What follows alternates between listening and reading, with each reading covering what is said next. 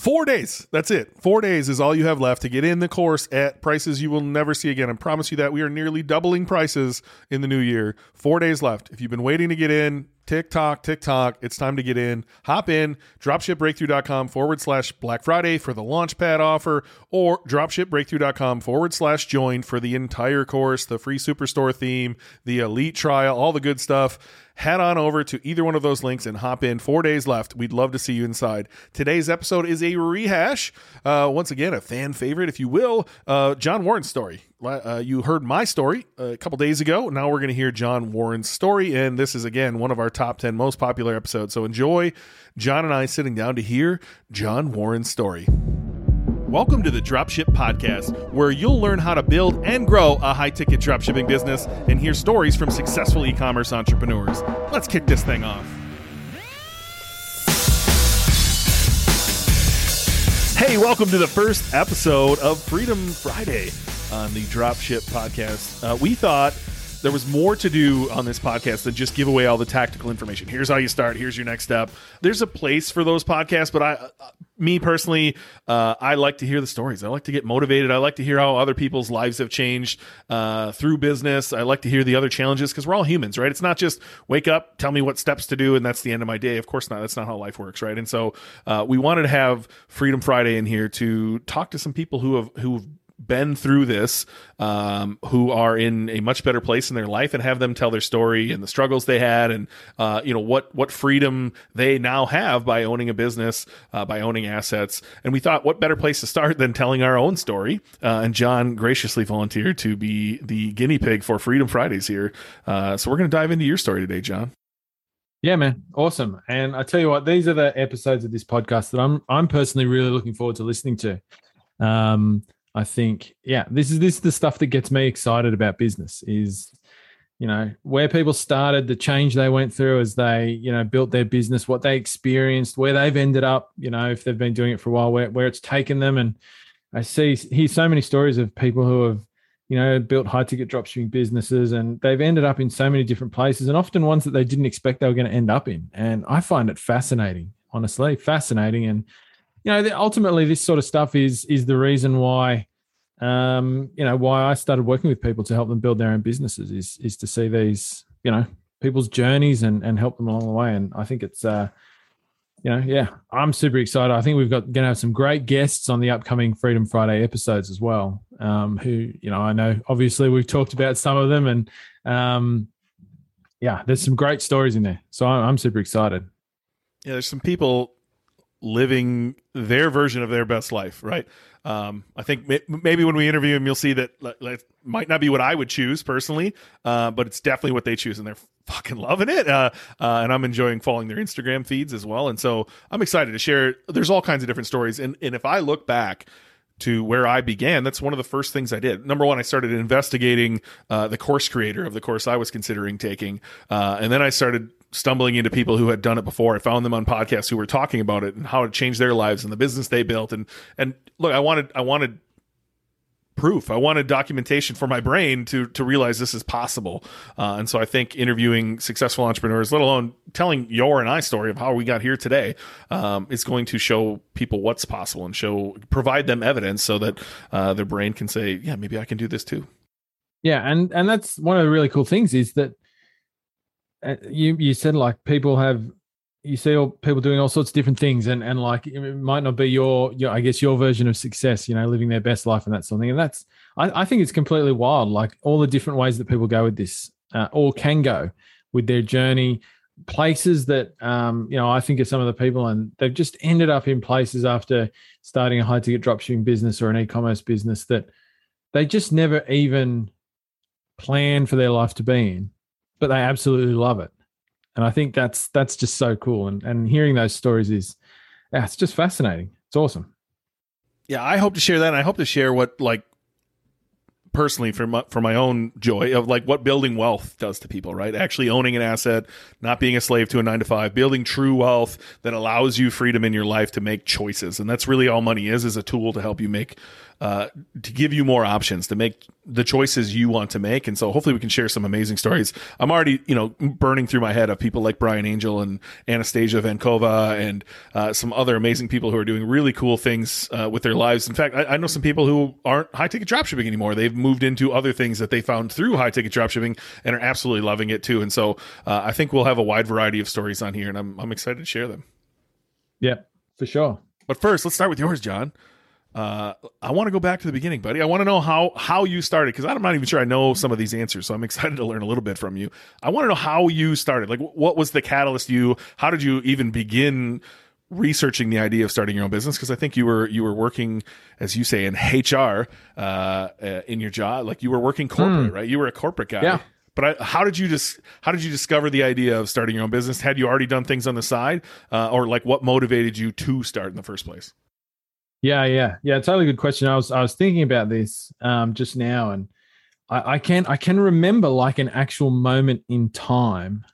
Like it was kind of like a light bulb moment, like one of those kind of classic light bulb moments, right? Where I just remember something and I'll get back to the actual story, but I can actually pinpoint a moment in time where like I had something just click in my head, and it said, the thing that clicked in my head was like, what I'm experiencing now sucks. I need to do something about it, right? So you're absolutely right. At that time, I was working in a corporate role, sort of like mid-level management, if you like. So I managed a team of people working in Sydney, which is one of the capital cities in Australia, working in an office block, very kind of typical corporate role, I guess, often in the office, but I used to travel a lot and that sort of thing.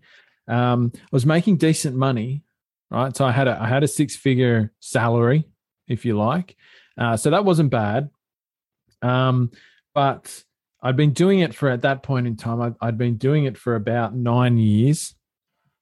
So, I'd been in it for a while. And, for me, I had to commute 3 hours a day to work, so I'd be up first thing in the morning. I'd come back just before dark kind of thing. Once again, a very typical sort of story. At that time, I had a young family. I was planning to have more kids. Already had one child and another one was on the horizon. And the child I had at the time, I barely saw him because I was just never there. I'd probably see him for like half an hour every day. And, it'd be like that. And just repeat every week, all of that sort of thing. So like totally, I guess the experience that most people have that work a 9-to-5 job at this point in time. Often you're working more hours than you're getting paid for and all of that sort of thing. So, and I've been doing that for so long. And I just remember I was sitting there thinking, at that time I was in my early 30s. So I would have been like 30, 31.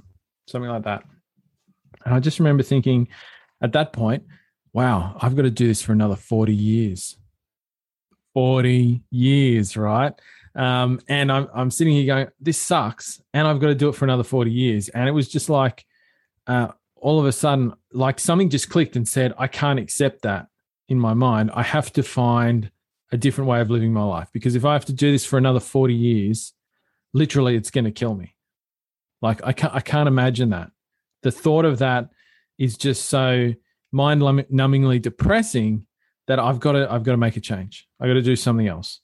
And that was sort of like that moment. And after that moment, I just started looking for that something else, right? And I just made a decision to myself. I said, I can't accept this any longer. I have to do something different. Like I have to. Not doing something different is not an option. I can't just sit here and just keep going along with what's already happening, what's like normal, what's comfortable, because we say it's comfortable, but it's really not. For me, it was at that point, it was deeply uncomfortable, right? Even though it was I was doing the normal thing, like what my parents wanted me to do, what society kind of said you should do, have a job, have a mortgage, blah, blah, blah, start a family, all that sort of stuff, right? I'd done all of that. And it was just, for me, it was just like, yeah, it was terrible. It was horrible. So literally, I had never tried any business before. I had no experience with business. I didn't have a side hustle, or I'd never done any of that sort of stuff before. And so, but I knew like I need to. So my biggest issue wasn't really finances or anything like that. Like I said, I mean, I had a decent paying job. I wasn't like check to check or anything like that. But for me, it was just like the lack of control I had mostly over time. So for me, it was very much a time thing, right? So I didn't have control over my time. My time was always being given away to somebody else. I had to spend most of my time in places that I didn't want to be. And so what I decided that I needed to do was to find a way to change that particular element while still making, obviously at a minimum enough money to replace what I was already doing to carry the bills and all of that sort of thing. So I literally thought that, well, being in charge of how I spend my time, probably the only way I can do that is if I have a business of some sort where I set the construct of how the time is spent, right? And so, yeah, that just led me down the path of starting to look for, what are the options that are out there? What are the options that are out there? How do you start a business? Like I was literally coming at it from, I'd worked in businesses and yes, I'd managed people before and done all that sort of stuff, but like it was all completely foreign. Like, how do you start a business? What are the options? Like I literally came in on it from, I didn't grow up with any business owners. No one in my family ran businesses. None of my aunties or uncles, my grandparents, nobody I knew was really in the business space. So I had no existing exposure to any of that. And I didn't really have anybody that I could go to and say, okay, so what do you do? How does it work? Where do you start? So, yeah, I think like you, and obviously we'll talk about the Ben story at some point, but you mentioned earlier in this podcast, you just started researching, right? And so I was much the same. I just started looking online, reading magazines, looking at all sorts of different stuff to kind of work out, knowing what I wanted to achieve, like greater control of my time, obviously making money as well. Like what are the options? What could I find? So that's really where I started. You had no side hustles? It seems like that's pretty prominent nowadays, right? I think if you look back in 2013, 14, 15, when you and I were getting started, there wasn't as many gurus and influencers, and even social media was just getting kind of born back then. And so Web 2 wasn't as far along as it is today. Heck, we're moving on to Web 3 already, right? And so I don't think I was targeted by any offers back then of like, here's what you could do. And so much like you, I had no examples. I had no one showing me the way. And so how did you even begin to formulate an idea of what you could do? I think the side hustle wasn't even in my terminology. Like if you would have said side hustle to me, I would have gone, what are you talking about?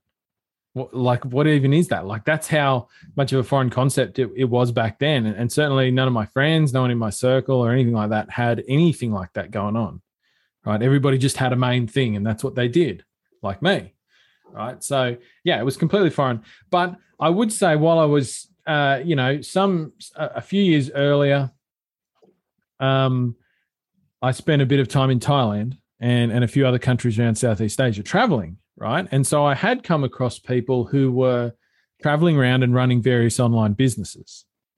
Right. And so certainly that had planted, I guess, a seed in my mind. And I kind of had it sitting in the back of my mind, like online business is a thing. Right. Now, I won't say that any of those people really gave me a terrible amount of exposure to what they were doing and how they were doing it. But, I knew that was a thing. And so I could get online and start looking I was like just doing stuff like Google searching online business and, getting those results like huge 10 online business ideas that you can start in the next weekend, blah, blah, blah. And so things like affiliate marketing and all of that sort of stuff was on my radar as I started doing that research. And e-commerce, obviously, a smaller industry than it is now, at that time, because we're talking here about 2013 going into 2014, but that was on the radar too. And I had met people who, some of those people I'd met overseas were drop shippers. So the idea of drop shipping, which once again, back in 2013, 2014 was like, this was all the pre-AliExpress drop shipping and gurus talking about drop shipping online and all that sort of thing. Once again, it was really not a common term. Like I think back then, if you asked people what's drop shipping, most people would have never heard of it before, right? But it was on my radar. And so definitely it came up in my research. And so it was one of the things I started looking into more closely for sure. The funny thing is, it wasn't like stigmatized back then. It was around. Like that's how most of the internet ran from the time the internet existed until, today even, right? Like a lot of things were dropshipped. So it's funny that there was no one out there really on the forefront. But so when you said you traveled Thailand, right? You ran into some people running online businesses. Obviously that's the seed. That's what I was looking for. Like what was the initial thought for you? And so like, how did you determine when you started researching online businesses, like which one was going to be right for you? Because they're all, honestly, if you frame them the right way, they all sound very intriguing, right? Affiliate marketing has its upsides. I don't think Amazon FBA was quite a thing. It was just starting back then as well. Different types of e-commerce. How did you find high ticket dropshipping? Like how did you stumble into that and realize this is the one that you wanted to at least take a stab at? I think initially, honestly, my thought was that I would probably try more than one of the things online. I definitely know affiliate marketing was somehow, and I really can't remember exactly where that little seed came from or who I was looking at the time, but that was certainly very high up on the list of things that I could have done, mostly because, I'm good at writing. I like to write things and stuff like that. So the idea of doing blog content and monetizing it and all of that sort of thing. I mean, that at the time that quite appealed to me.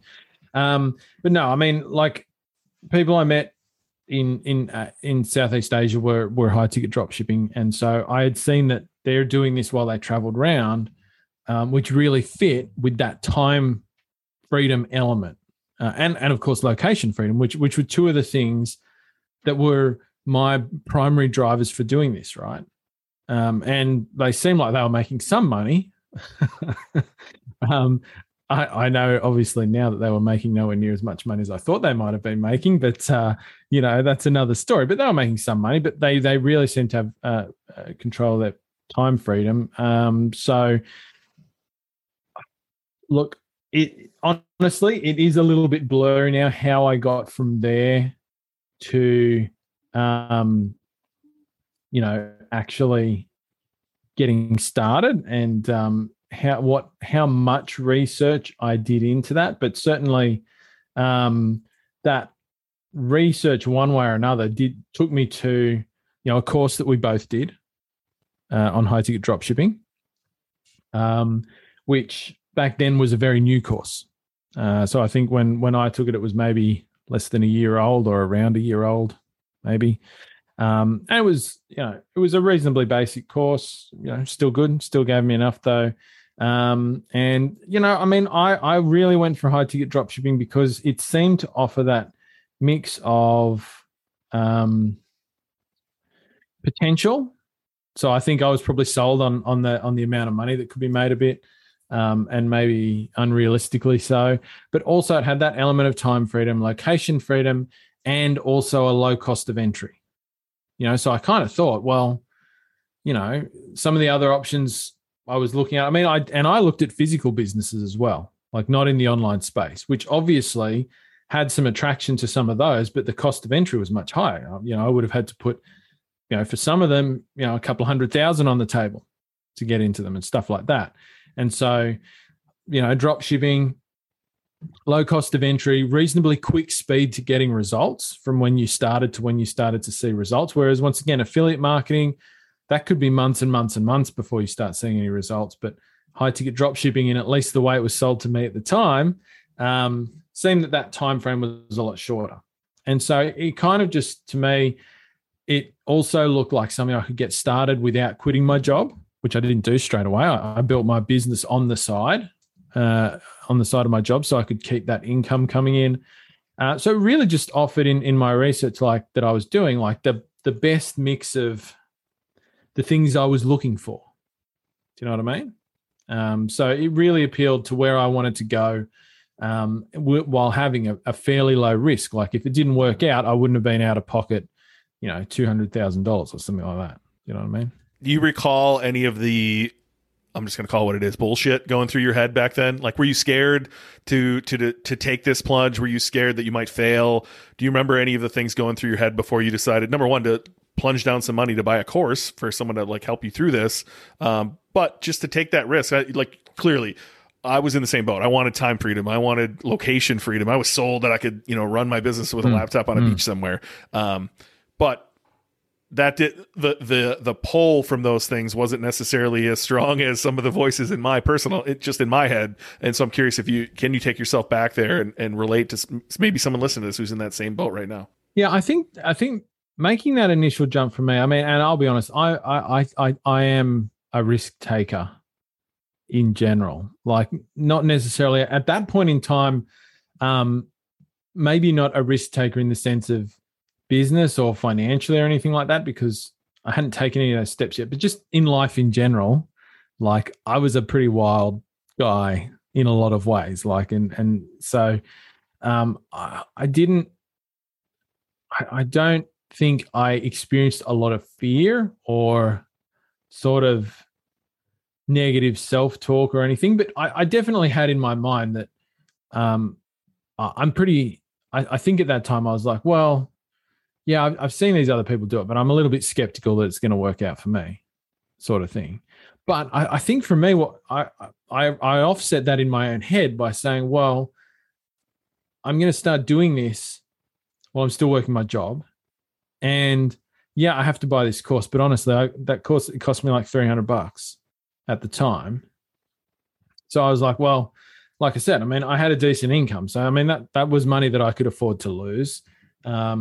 And as we've talked about on one of our Tactical Tuesday episodes on this podcast, starting one of these high-ticket dropshipping business literally can cost you, less than $100 or a couple $100 or something like that. So at that point in time, I was very much, I think, telling myself, well, you really don't have anything to lose here.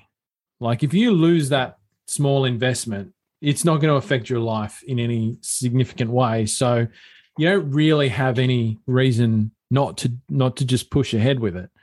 Now, I remember when I got to launching my business, it actually, which was a month or two down the track from there or a bit further, that felt, there was some different feelings then. But when it came to the point of like making the decision to start doing this and building my business and that sort of thing, I don't think it wasn't something I struggled with in terms of negative self-talk or anything like that. I think I just told myself, you got nothing to lose, literally. If it doesn't work out, I'll just go on to the next thing. I'll try something else. And I think I was very much of the mindset then. I just convinced myself so much that this was something I needed to do that I was like, if you don't do it, you're going to regret it, because the option is not the other option, which is doing nothing, right? Is just so deeply unacceptable to me that's really what pushed me forward. And it still is what pushes me forward. Even now, like, we're seven years or more later, like that alternative is still so deeply unacceptable that even when, along that 7 years, there's been points where I've had struggles, and maybe we'll talk about this more at another point in time, but that's always what pushes me through. Is just, do you want to wake up at 70 years old working that same job? And that's all you've done? Like that terrifies me much more than starting a business and that business failing. Like literally, that terrifies me, that thought. It does. I'm not joking. I'm not hyping it up. I find that thought deeply disturbing. I think you touched on something that all of the successful people I know have. And that's, you said the words, if this didn't work out, I'm going to find something else and keep going, right? That you gave yourself no choice. You burned the boats, you would say, right? Like you were playing the long game here. You're not like, I'm going to take a stab at this. If it doesn't work, then I'll just go back to my job and live the shitty life. You just said, like, I'm going to go no matter what. And so all successful people that I've ever met, that they've made that decision, that they're playing this game for the rest of their lives, and some things aren't going to work, right? Nobody has 100% success rate. And so you're going to have downtimes, you're going to have uptimes, but you're going to keep going because, like you said, the alternative is so unbearable to even think about going back to. Hey, just want to jump in here real quick and say, if you're loving this show, the number one thing you can do to help us out is simply go to Spotify or iTunes or whatever you're listening on and smash that follow button, that subscribe button, and leave us a review. It really does help us reach more people. And if you've got a friend that you know should be listening to this, send the podcast over to them. We'd love to have them join us as well. And real quick, 2 quick resources I have for you. If you want to join us in our free Facebook group, you can find that at facebook.com/groups/dropship tribe, or just search the Dropship Tribe. And we also have a paid version of this podcast where you can get even more of John and I and longer form content. You can find that on Patreon at patreon.com/dropshippodcast. All right, back to the show. One thing I want to touch on, John, you said, I have a kid. I had another kid on the way. There's probably a lot of married people listening to us who are saying, hey, there's someone else here in this decision tree of whether I should take this risk or not. How did you handle that? First off, what did your wife think? And then how did you handle that, working with her on this? Yeah. And look, I mean, absolutely, this should be acknowledged. If you're somebody who's in a partnership of some sort in life, in whatever way that is, and you've got another person or other people who are a significant part of your life and share your journey. I mean, this is something you have to take them along with. I mean, that's I say that from an advice perspective.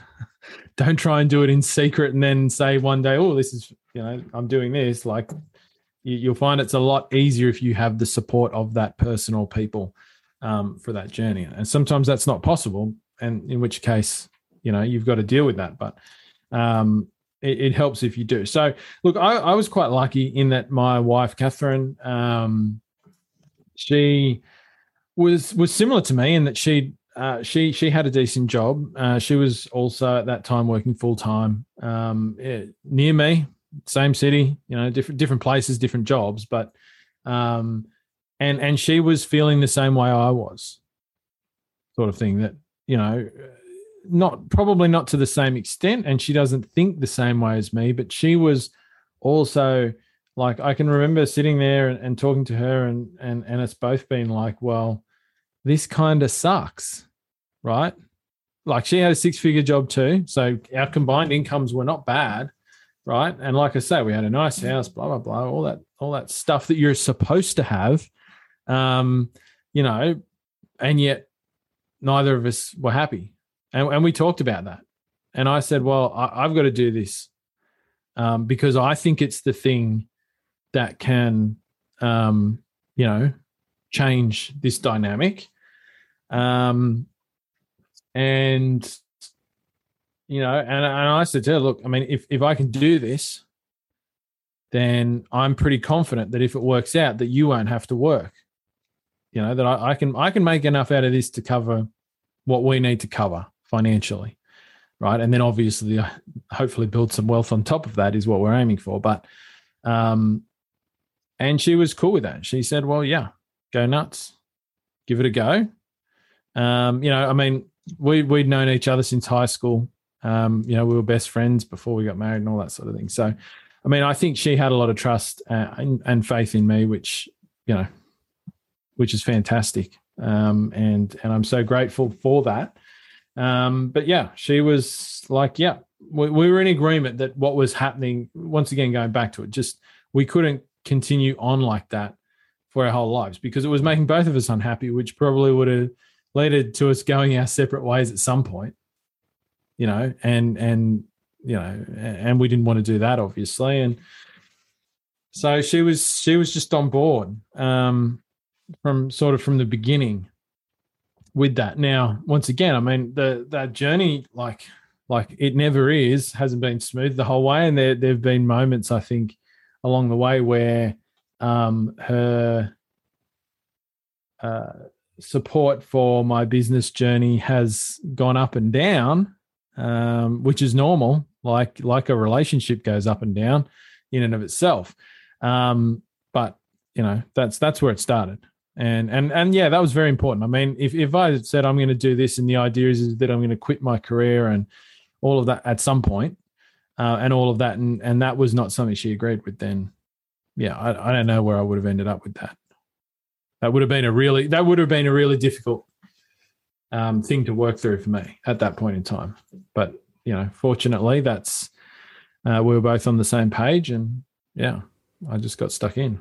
Well, I think it's important to address that because I'm sure there's people listening who are like, I don't know if my wife would be on board. But again, you seemed like your wife was in the same shoes as you, as well as you didn't quit your job, right? I think that's a big thing. Like, yeah, you and I both started this as a side hustle. In fact, I sold my first business while still working a full-time job. So, that helps a lot, but I didn't want to jump over that knowing that you had a wife and a young kid and a kid on the way. But all right, enough of the before stuff. Let's talk about it. You bought the course, you started building. Walk me from there. Yeah. So I bought the course, started building. I think I built my first business in, which was Chic Chandeliers, chicchandeliers.com.au. It's still online. People can go and look at that. We might chuck that in the show notes. I don't own that business anymore, and I haven't for some years now, since early 2017. So don't give me any credit for what's on there at the moment, but that's where it started. So I built that myself. It took me about a month to build that and get it live. And like I was literally doing it. I'd come home from work, obviously put kid to bed and have dinner and stuff, and then I'd be online until like 1 o'clock in the morning, putting this stuff together. Then I'd wake up at 5 o'clock the next morning and do a little bit before I went to work. And I literally just did that for like a month to get it launched, like uploading products. I'd call suppliers in my breaks at work and things like that to get supplier approvals for the first. I think I started with maybe 6 or 7 suppliers on that site. Got those approvals in like I was saying, breaks around work. I mean, I was lucky that I was a manager at my work, so I had a little bit more freedom to kind of disappear and make some phone calls and things like that at various points in the day, or answer somebody when they called me back or something like that. But yeah, it took me about a month to get it built. And in 2014, this was, and after it was built, I launched. And like I said, I mean, when I went to launch that business, that was kind of like my moment where I was like, oh man, I'm so nervous about this. What if it doesn't work out? Like I put all this work in. What if I, launch it and nobody buys anything from me? I mean, I'm because now I'm going to start paying for traffic and things like that, right? So when you get to that point, the cost and the risk, I guess, feels like it starts to go up a little bit, because now you're committing to spending money to putting people on your website. At that point, we were launching with paid traffic on Google Ads, Google Shopping, that sort of thing, which is kind of still how we launch the businesses today. Which is one of the cool things about high ticket drop shipping, is that hasn't really changed a lot. So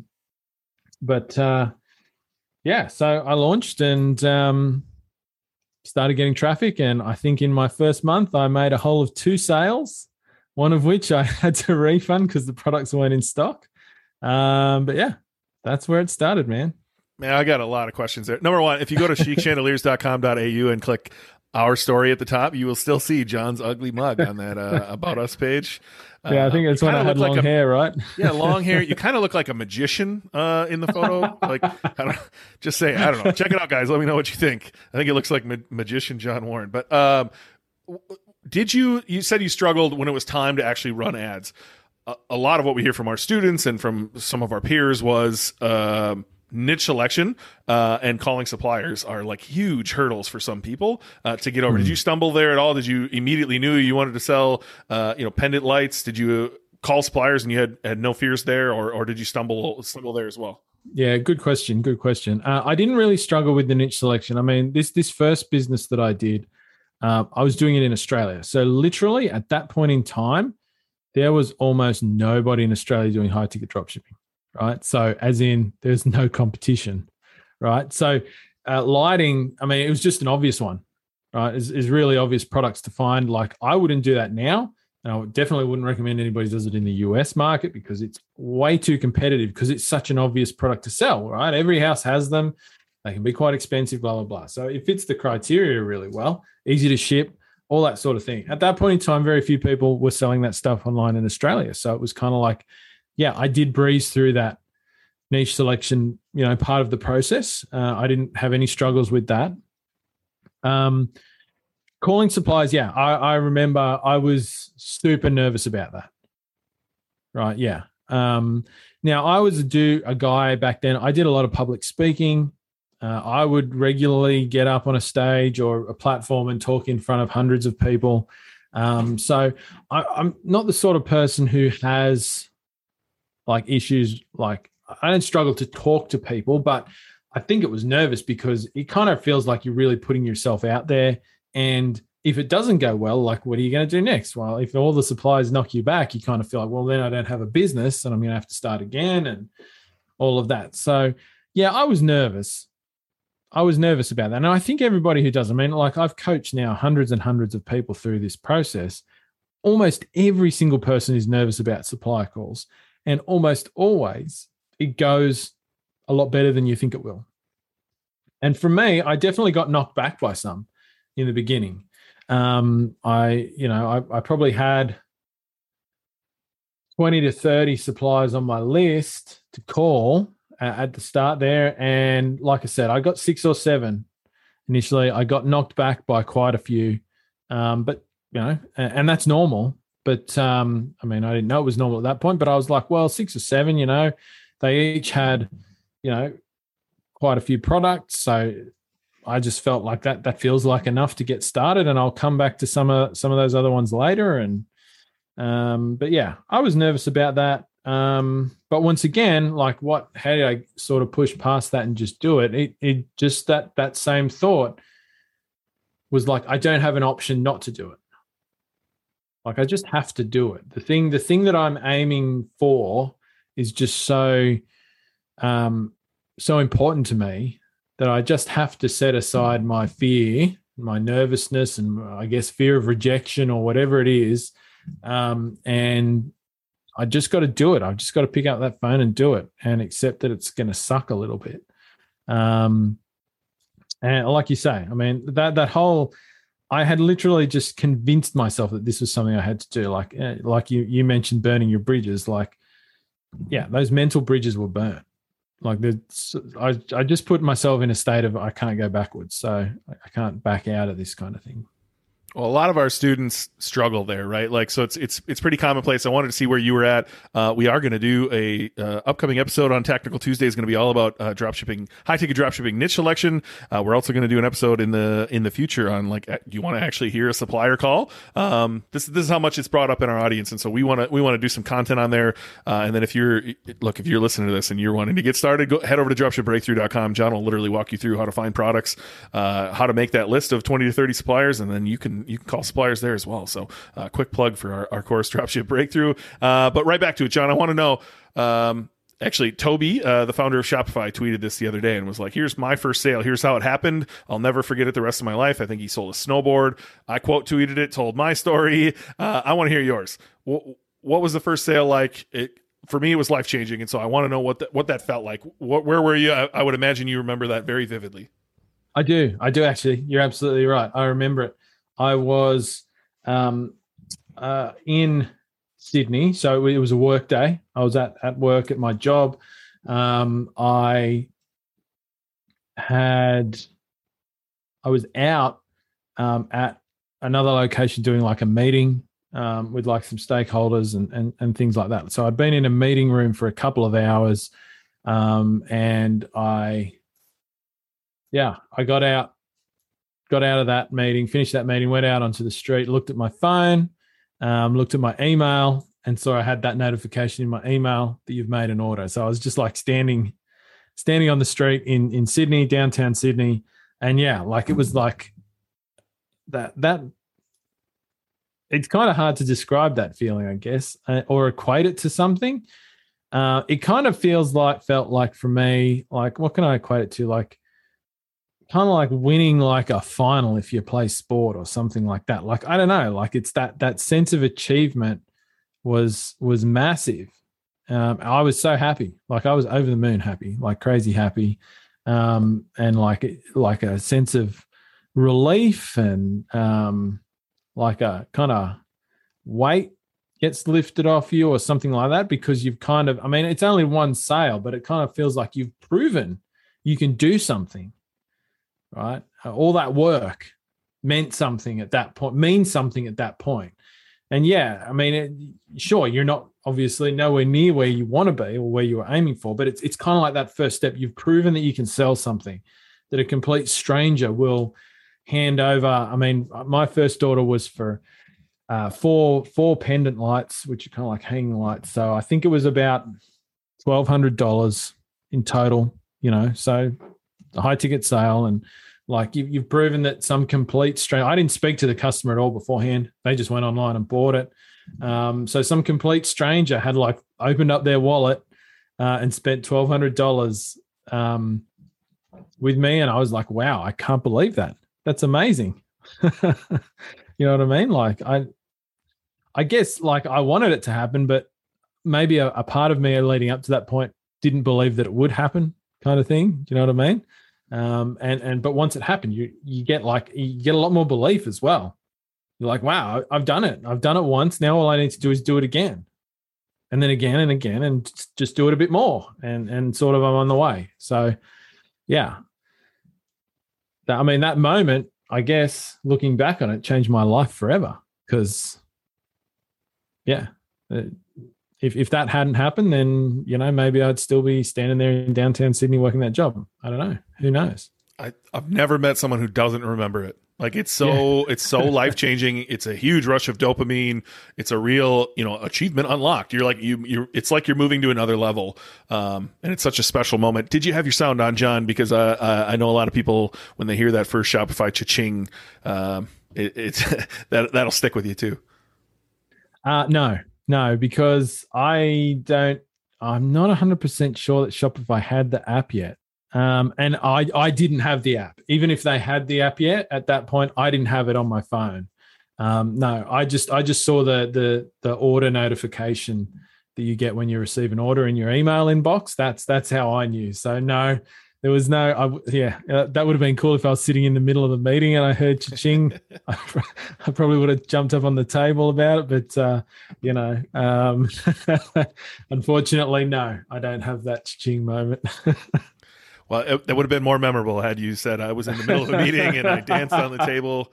All right. So you said first month. I want to set some real expectations here because I had the same sort of thing. First month, you only got 2 sales. Some might look at that and be like, well, then this doesn't work, right? But in fact, that's exactly how it starts a little bit slower. You're a new business. People have never heard of you before. They're not going to trust you right out of the gates. And so talk us through that. What did 2 sales mean to you? Obviously, you said one was out of stock. You had to get rid of it. And then what was your trajectory from there? Do you recall how fast you started to scale as a business?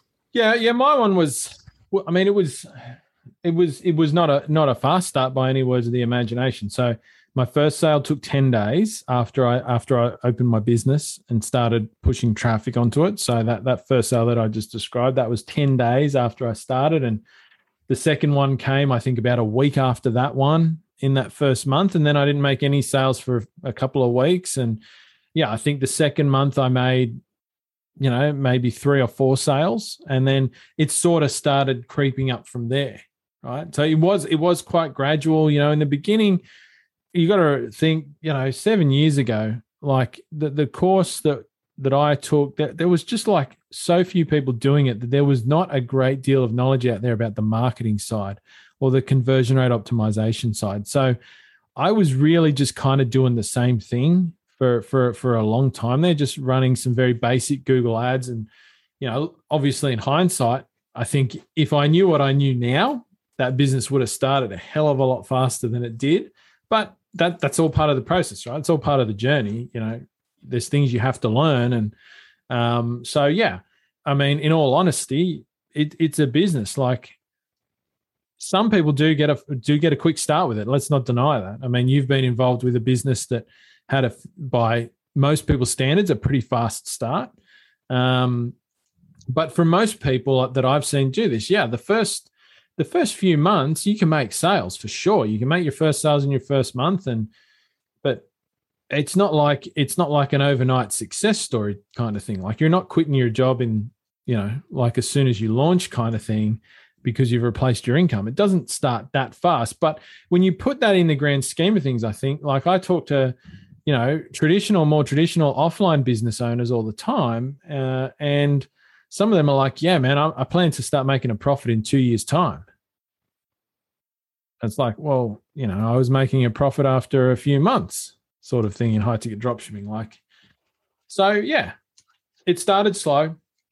But then, I got to the point where I was making a couple of sales a week and then, a few more sales every week and then get to making a sale a day. And that I just continued on sort of slowly building up, learning the marketing side of things. Like I say, there's just so much less information available and people that I could go to for advice and all of that sort of thing compared to what there is today. It took quite some time to put all of the marketing pieces together.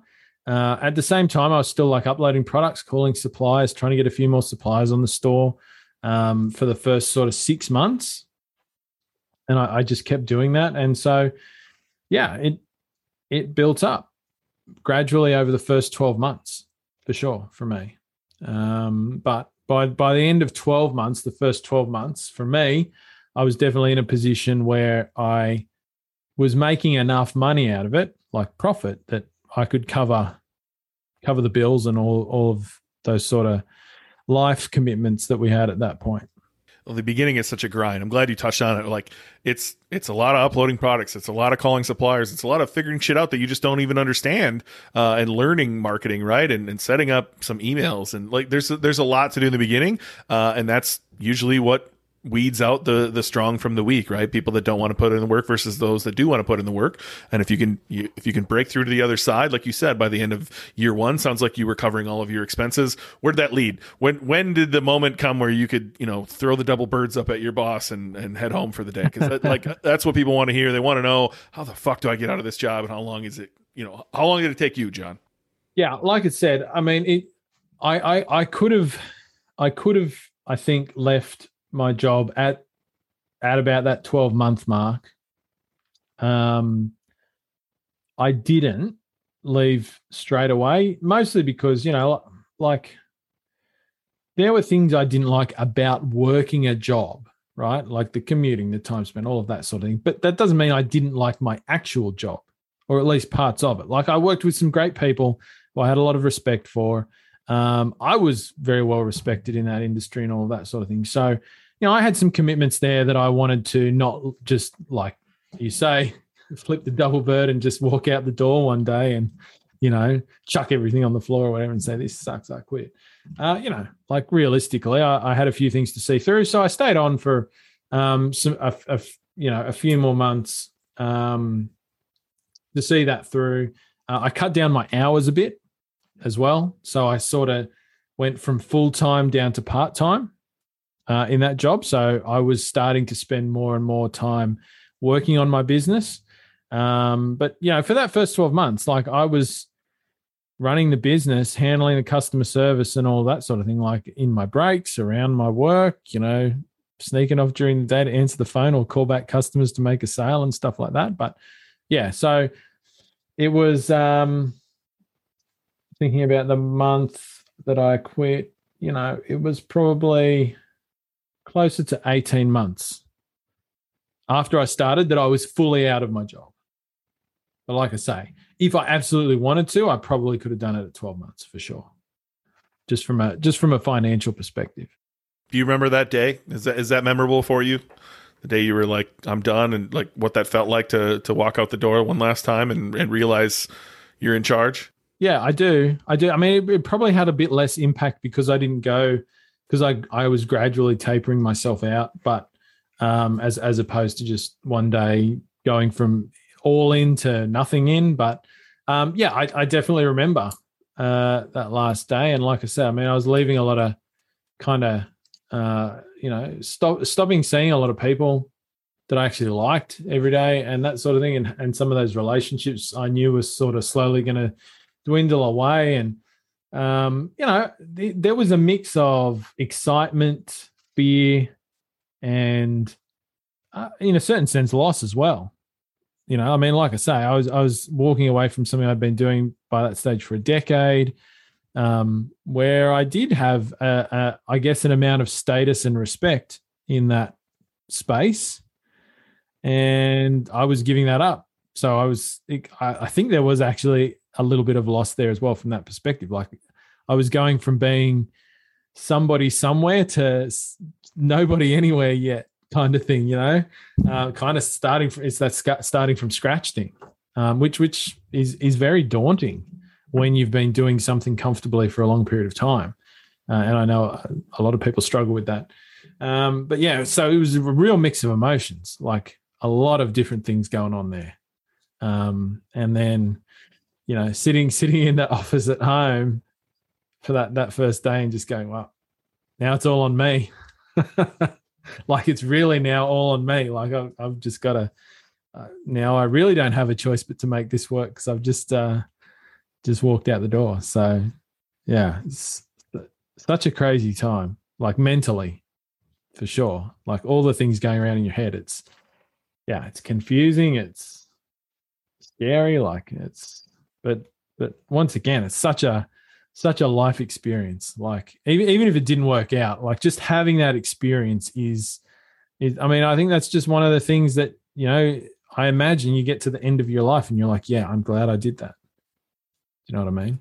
Well, one of the favorite things I have about business in general is that you're building an asset. And assets appreciate in value, and they sell for multiples of what they're currently making in profit. And so I know from knowing you, John, you don't own chicchandeliers.com.au anymore. You eventually worked to sell that. Can you talk us through that story of like what was it like to like begin thinking about selling your business?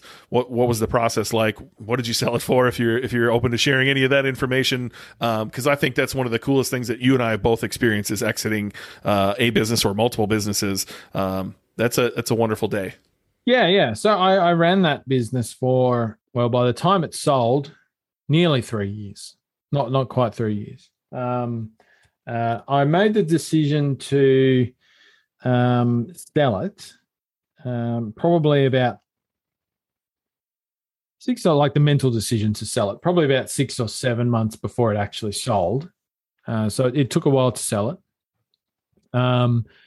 which is not unusual, once again. I think some people think selling a business is like you chuck it up for sale and it sells the next day. That's often not the case. It can take a bit longer to sell it. Look, I made that decision. Once again, I mean, the business was in a decent position. It had been my thing for, like I say, nearly 3 years. And certainly at that point, probably, not quite 2 years since I went full time with it. But there were things I didn't like about it, primarily the product and the industry and all of that sort of thing. Like I said, it's not one with hindsight that I would recommend anybody does. There were definite downsides to it, just which were more market specific and all of that sort of thing. And so, and I didn't personally have any attachment to, like, I really couldn't think why anybody would buy most of the products that I sold. And for me, that was just like, I was just kind of getting a bit sick of it, really. And yes, people say, well, why don't you just like get it managed and just keep it going? And sure, yeah, that's definitely an option. And that wouldn't have been a bad thing. But, I wanted to sell a business and I wanted to get that chunk of cash out of it to fund starting some other things and build some other businesses that maybe I was a bit more aligned with personally, and I found I had more interest in. And so, and invest some of it in a couple of other places that were not business specific at the time that I wanted to go into. So I thought, yeah, let's see what happens. And so, yeah, chucked it up, sold it through Empire Flippers, which at that time they were kind of like the guys selling websites. I think there's a few more options out there in the market now, but certainly they were they were the main guys that people talked about when it came to selling an online business of this sort. And so I got it valued and put it up. And like I said, it took a while to sell. I mean, I had a few bits of interest here or there. It was an Australian business, so the market of buyers for an Australian business is a lot smaller than a US-based business or a business in a larger country for obvious reasons. There's just a smaller pool of people who are interested in it. It's harder to sell to somebody overseas because of the time zone difference and currency differences and stuff. But yeah, look, ended up finding a buyer for it, or Empire Flippers found a buyer for it in Australia. And we had a bit of negotiation there. I can't remember multiples exactly. Where did we wind up there? Certainly, I ended up accepting a lower multiple for it than what Empire Flippers put on it. Primarily for the reason that by that stage it had been up for sale for a long time, and I was just getting a bit sick of the whole process. So I took got a little bit negotiated down, but of course the sale was progressed in US dollars, which was funny. Sold in US dollars because that's Empire Flippers, a US company, even though both buyers were in Australia. So that was good for me. Maybe not so great for the seller to be paying in US dollars. The buyer. And that ended up coming to all in totaled just over $200,000.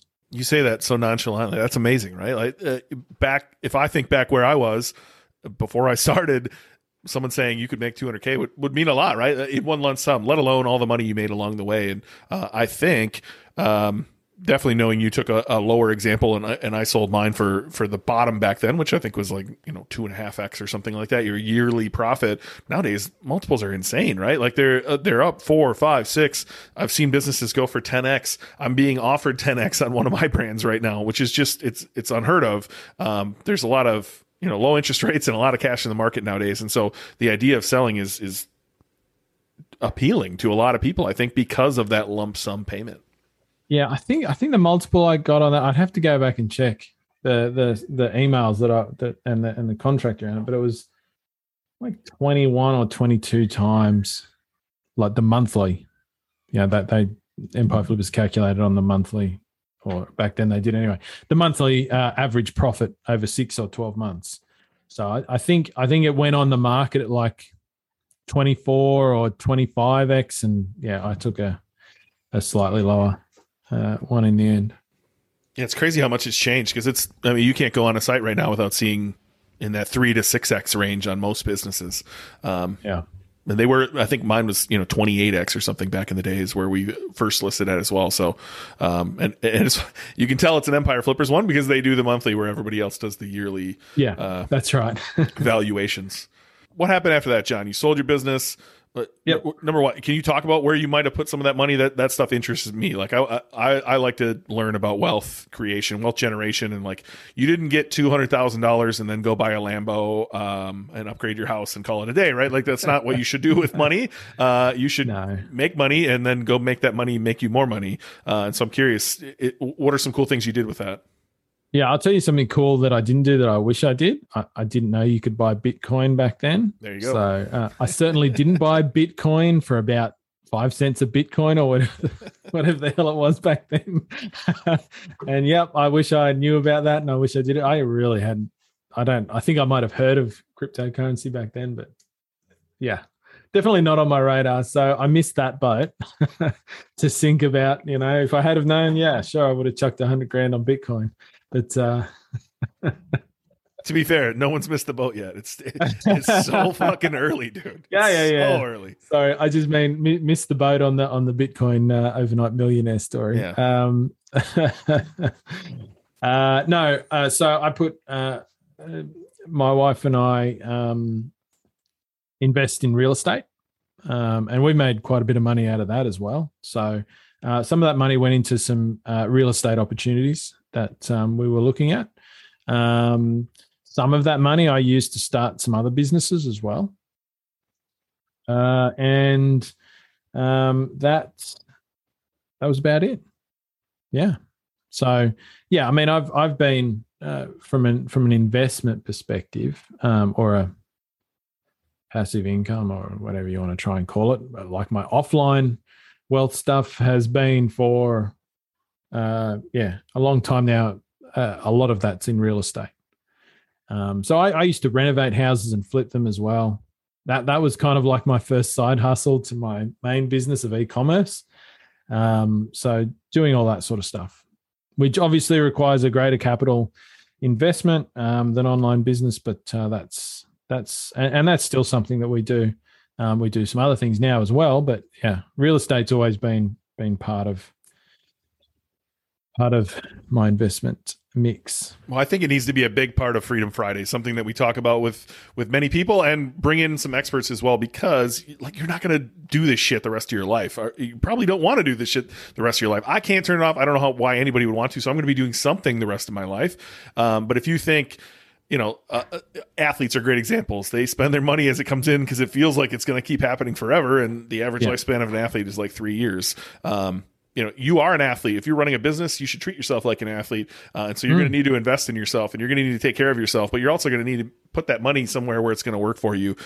Get money, buy income is a phrase from, I can't even remember his name. His name's Chris. I love that phrase. Like, if we can talk about that on this show and show people, your business is step one. You should have a business that generates you income and gives you time and location freedom. And then you should take that income and invest it somewhere where it's going to make you even more money, and hopefully passively. So I love talking about that stuff. I could probably rant about it longer than most people. I don't know. I love digging into that stuff. So I'm glad to hear, what did you do from a real estate front, John? Did you buy a rental property that you currently rent out? Did you do Airbnb? Seem to be the hot thing in the last couple of years, of buying places and Airbnb-ing them out. Yeah, look, at that stage, Airbnb was not the hot thing. I think Airbnb was once again just getting started back then, but not as hot, at least in Australia anyway. Another thing you should have invested in back then. Way to go. No. Yeah, so part of that money went into a house that we bought out in a regional area where prices were fantastic and it was in a growing market. And so it was a piece of shit house. And we renovated that and sold it about 12 months later and made another $250,000 on that investment. And then part of it went into paying off a property that we rent out, which had been more of a longer term, just a passive income. Positively geared kind of investment that we own, and the rental income is part of our, part of our passive income. So, like I say, that's always kind of been my thing. In Australia at the time as well, at that point in time, 2017, it was, and in some places it still is, a great time to make money off real estate. So once again, it was a good time for that. Like, that same year I sold another house and made, nearly $500,000 profit just off selling a house that I'd owned for 3 or 4 years. So, go figure. At the time, that it was a great time to be doing real estate. And so that's why it was a large part of where I put my money and profit. Today, it's not quite the same, because that market's a little bit different.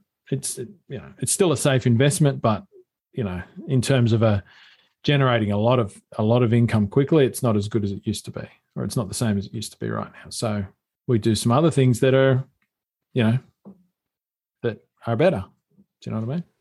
Well, we wanted to keep these to an hour, John, so we got about 10 minutes left. Where has this journey taken you, right? You sold that business, and I know you've done a lot of things since then. You've worked with a lot of businesses. Your partner's done a lot of businesses. What can you say dropshipping's done for you to, like, where has it taken you since selling that business? Yeah, so one of the cool things that it taught me, and one of the things that was unexpected, like I mentioned earlier in the episode, that it can take you places that you didn't expect, right? For some people, at least, anyway. Now, I've continued doing high-ticket dropshipping through to today in various ways, but one of the places where it took me that I wasn't really expecting it to take me is that, and one of the cool things about high-ticket dropshipping, right, is you basically learn a whole bunch of skills that are really usable, right? So you learn things, you learn search engine optimization, you learn how to run pay-per-click ads, you learn how to do conversion rate optimization, you know how to do website development, like how to build a Shopify store and all this sort of stuff. You learn a lot of stuff. And I found it at that time, sort of around, it was actually before a bit before, it was probably, I even started kind of late in 2015, but certainly going into 2016, I'd been, involved in various online communities around e-commerce and drop shipping. And so people knew who I was, and, I was doing decent with it and all of that sort of thing. And I used to get a lot of people who would just come to me and say, "Hey, John, can you help me with this? Hey, John, can you help me with that?" And I spent a long time just like helping people, just doing it because I loved it. And I still do love helping people, and not really asking for anything in return. And then people started saying, "Can I pay you to do this? Can I pay you to do that?" And I just started accepting that. And that kind of became a really regular thing. And I thought, well, people are going to pay me to do it. Maybe that's a business too. And so, I went in and I started offering people services around, I can manage your ads for you. We can do coaching and so one-to-one coaching and things like that. And that turned into another side business for me that was a profitable experience, which I did for, well, obviously, I mean, we still do that today in an element that of course morphed over time into providing online education, stuff around e-commerce marketing and high-ticket drop shipping, and continuing to do our coaching. And we do group coaching now, all of that sort of thing. Really, that started back in 2016 for me. And that doing all of that sort of thing and helping other people in various ways to grow their businesses. When I started, that was definitely not even on my radar. I never thought, oh yeah, one day I'm going to become a coach or some sort of, consultant or something like that. Once again, I didn't even know that stuff really existed back when I started. I never had a coach, right? But, if I look at it today, doing that stuff and helping other people is probably the thing that brings me the greatest joy that I do. I enjoy, I personally like doing that more than e-commerce, but,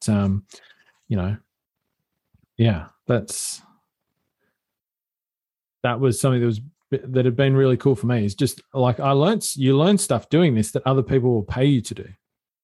And I think that, working with other people definitely has its downsides as well. Everything you can do from a business perspective has pros and cons, but it definitely has some downsides as well. And so it's not for everybody, but it's sort of something that I found a pretty good landing place with as well, which is why I continue to do it.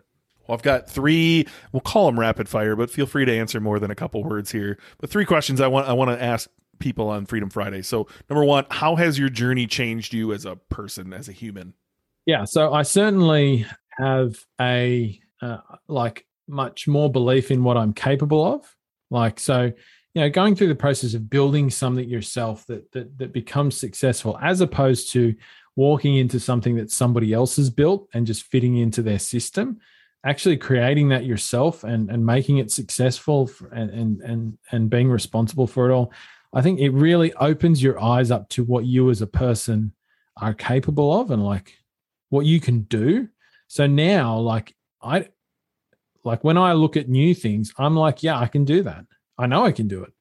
And so I just have, a greater sense of, it's hard to, I struggle with explaining this sort of stuff, but my self-belief is just way higher than it used to be. I have much more self-confidence in what I'm capable of. And I think that's been a big change for me. You might have just answered this next question, which means I'm going to have to rewrite a new one. But how do you feel you think differently today compared to when you first started dropshipping? How do you think differently now?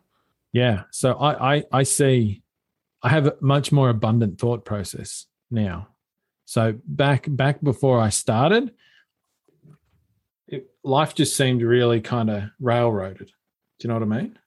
Like you were brought up, I was very much brought up in this is traditional life. You do X, you do Y, you experience X, you experience Y. This is what you should do. This is what you shouldn't do. And I followed that path for a long time until I kind of broke out of it. And now, I just see possibilities and things that can work everywhere, and different ways of doing things that is so much more expansive, like the world of possibilities out there. And not just seeing those, but actually, like I say, believing that I can actually do any of those if I want to apply myself to it. I think that's like probably the most fundamental shift for me. All right, final question, John, I have for you. What would you say to someone just starting today, to the listener who's listening to this who hasn't taken the first step? What would you say to them?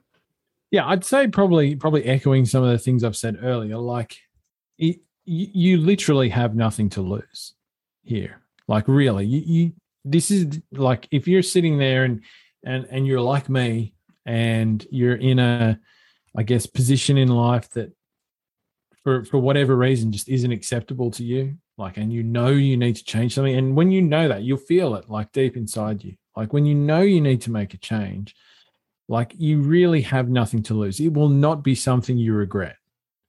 You just need to get in, do it, and do it consistently. And that's probably the second thing I would say. Like, most people, particularly when we talk about high ticket drop shipping, that you might think fail, I'm doing in quotation marks fail, is not actually because something about the path they were following didn't work or the business model doesn't work or something like that. It's literally most people quit, right? They don't have the commitment to see through the process. They don't have the consistency of practice to let the model and their business be successful.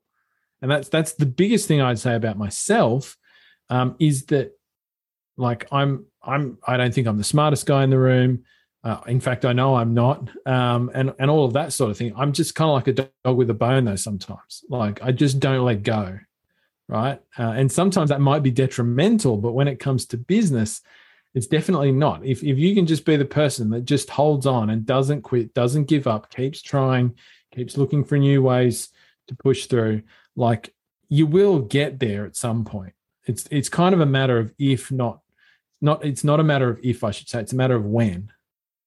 You know what I mean? So, but that's the biggest thing. Like, get out there, do it, and then just keep doing it until it works. And, like, this might sound strange to people. It doesn't end. There's not like some place you get to where all of a sudden everything's magical. Like, it slowly happens over time, and it never ends. You're just every day going to wake up and take consistent action towards whatever's next. And so, I love that. Yeah, and I think I steal this from somebody else. Maybe it's Gary Vee or somebody else, but, like, kind of learning to love the journey. Right? I think that, like, if you're talking about longevity in business, you've really got to learn to love the process and the journey, because, like you say, it actually doesn't end. So if you try and say, well, I'm only going to do this till I get to X, I think that kind of in a way sets you up for failure. Like, you might hit X, but if you kind of come at it, like I kind of come at it from the place of, this is who I am. This is, like, I just do this, right? Yes, I have goals, and there's steps, and there's places I want to reach over time, but I would do it anyway, even if I didn't hit them. Do you know what I mean? Because it's just what I do. I think people push off happiness till then. When I get there, I'll be happy. When this happens, I'll be happy. Be happy today, and just keep taking action. And it's a journey that never ends. And that's true happiness, is unlocking these new achievements and continuing forward. And but just get started, right? Like that's the key. You have to take that first step. Yep. Well, awesome. I'm glad we got this first Freedom Friday out of the way. John, I think the next one you can interview me. We have very different stories. And so, it'll be interesting to see who relates with John and who relates with me. But we wanted to get our stories out there. So, Freedom Friday #1 in the books, and I can't wait to do #2. Awesome. Thanks for listening to the Dropship Podcast. You can find all the show notes for this episode at dropshippodcast.com. And if you're ready to take the next step in your dropshipping journey, we invite you to join us inside Dropship Breakthrough, where John and I will walk you through step by step in starting your own high-ticket dropshipping e-commerce business. But that's not all. Dropship Breakthrough will also teach you everything you'll need to know to grow your business and take it to the next level. So head over to dropshipbreakthrough.com and sign up for our free training that will help you take the first steps towards building and growing your own profitable high-ticket dropshipping business.